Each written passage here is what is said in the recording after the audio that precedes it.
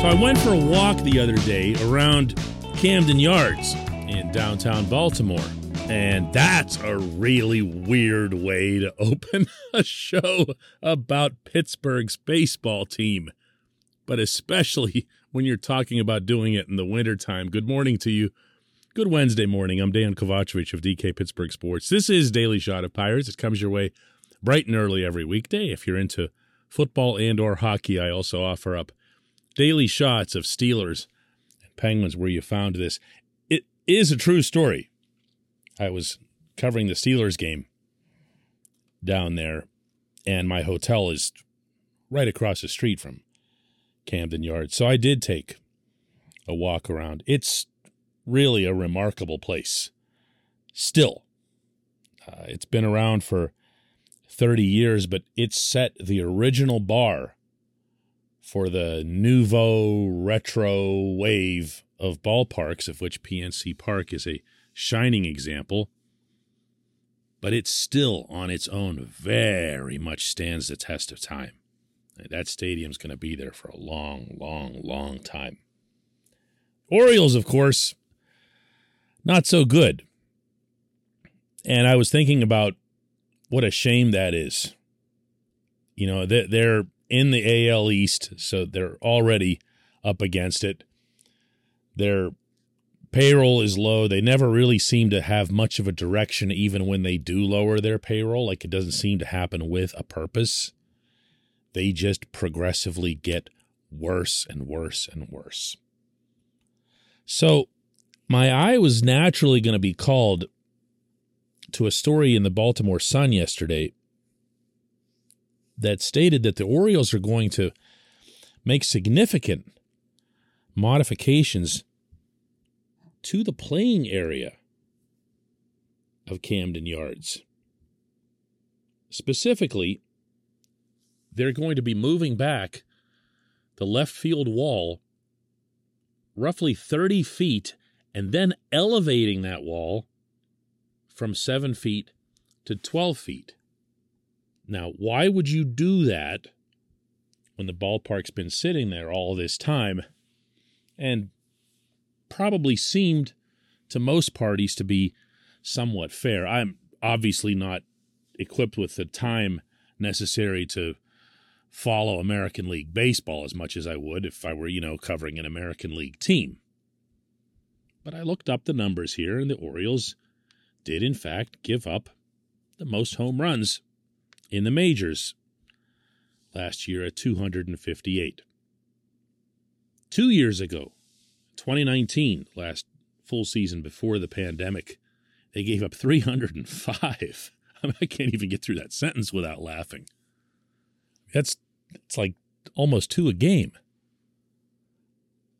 And a lot of those happened there, and a lot of those happened at that part of the ballpark. So the Orioles, undoubtedly inspired by their analytics people, looked at the number of balls that went over that part of the fence and said, listen, we can eliminate X number of home runs that our pitchers give up just by pushing that wall back. And you can do that. You can do that.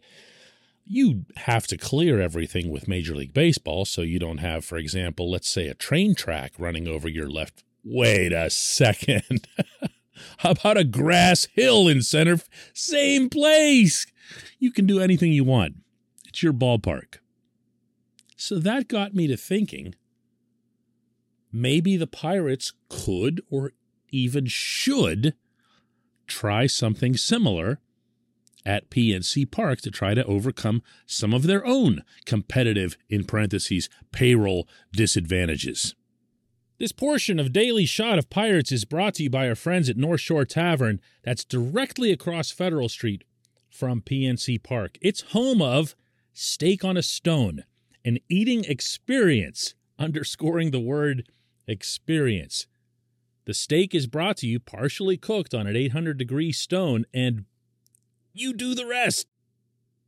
It's a ton of fun, it's a great meal, and it's a baseball atmosphere like no other in Pittsburgh. North Shore Tavern, right across Federal Street from PNC Park.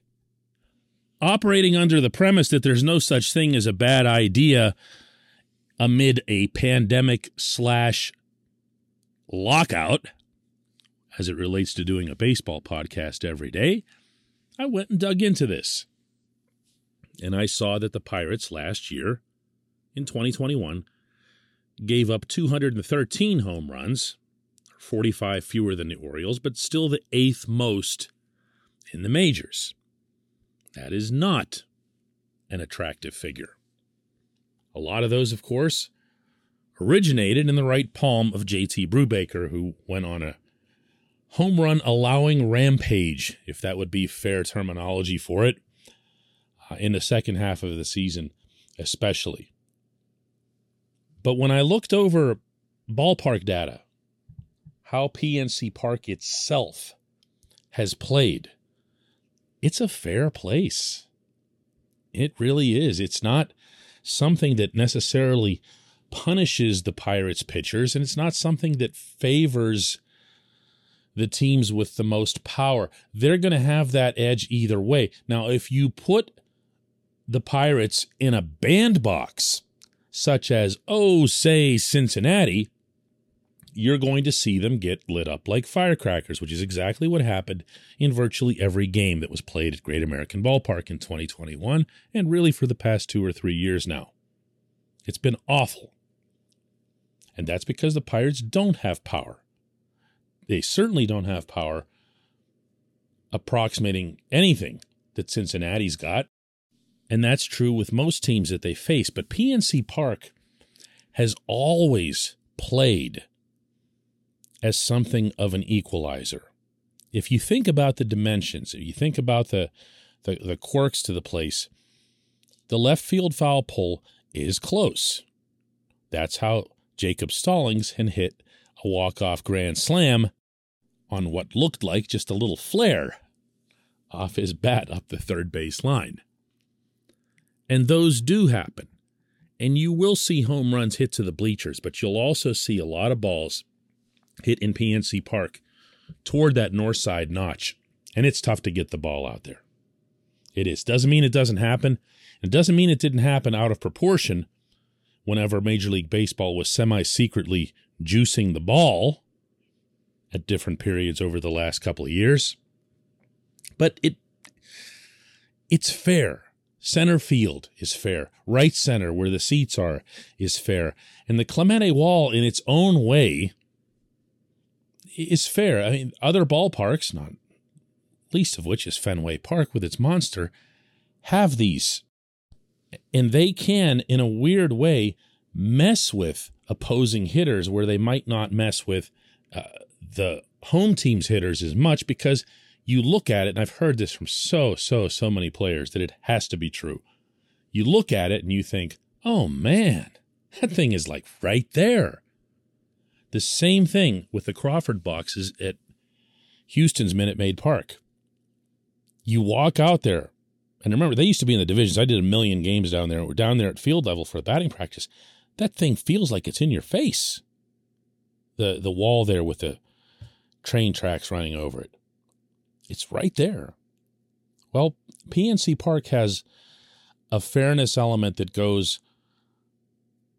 from foul pole to foul pole, but also in not having any sort of jet streams that you get from some of the domed or semi-domed places. There's an honest wind that comes up the valley in Pittsburgh, for those of you who aren't familiar with our topography.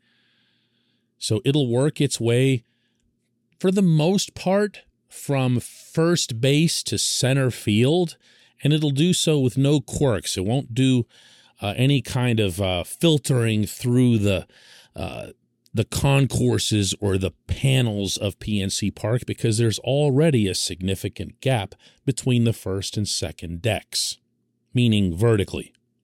The air comes through cleanly. What could the Pirates do? What could they do in the spirit of what the Orioles did? I'm sure they've got some white-collared statistical analysis, one of the 5 million that they have walking around 115 Federal, who could come up with something, but it wouldn't be something that would be worthwhile. I really, really believe that. And I think even when you get to particular players or even prospects and say, for example, okay, well, we have O'Neill Cruz here. O'Neill Cruz's power is to blank field. The answer to the blank is yes. His power is to all fields. He's absurd. Wherever he hits the ball with authority, it's going to go out. Now, if it's someone like Brian Reynolds, and you see a lot of Reynolds' power is more toward right center whenever he lets it go on a pitch that's on the outer part of the plate. That's where Andrew McCutchen's power was when he was at his MVP form here in Pittsburgh. And Ke'Bryan Hayes hits everything the other way. So you would think that for the most part, the ballpark will play fairly, continue to play fairly for whoever these guys are. But hey, you know what? I'm all for the Orioles doing what they did. You got to go for every competitive advantage you can find whenever the odds are stacked against you. When we come back, just one question.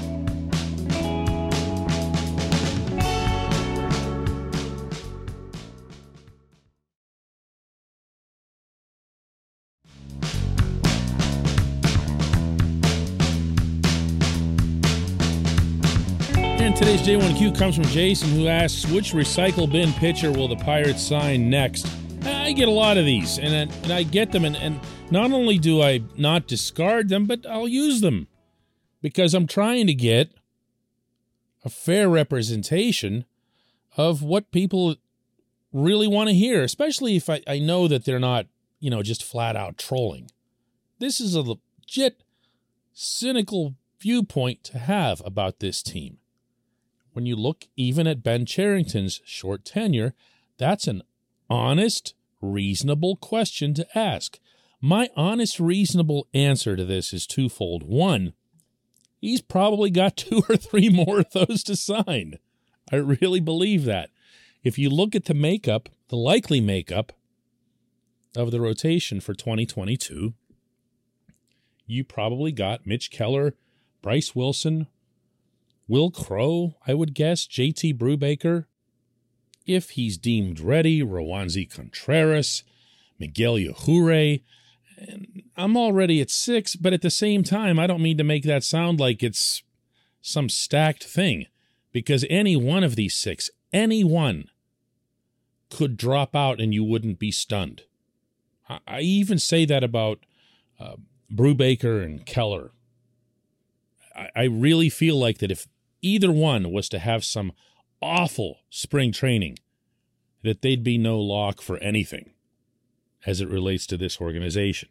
So you have that many, but they say, and Oscar Marine says, that they want to have 10 starters. Okay, well, you can add 1 or 2 starters to that mix, have them work in, have them just assume a spot the way Tyler Anderson did immediately and rightfully when he was added in 2021. You can do stuff like that, and we can have this conversation right up until what I'm betting already crossed most of everyone's minds who's a regular listener here, which is we have no idea what the economic system's going to be. And that seems to keep getting glossed over. I'm not referring to you, Jason. I mean in general. Like, people still have baseball conversations as if nothing's going to change. And it's going to. It might not be the economic system that I'm pulling for, and mine would be about as draconian as it gets in terms of a hard salary cap. But it's going to change.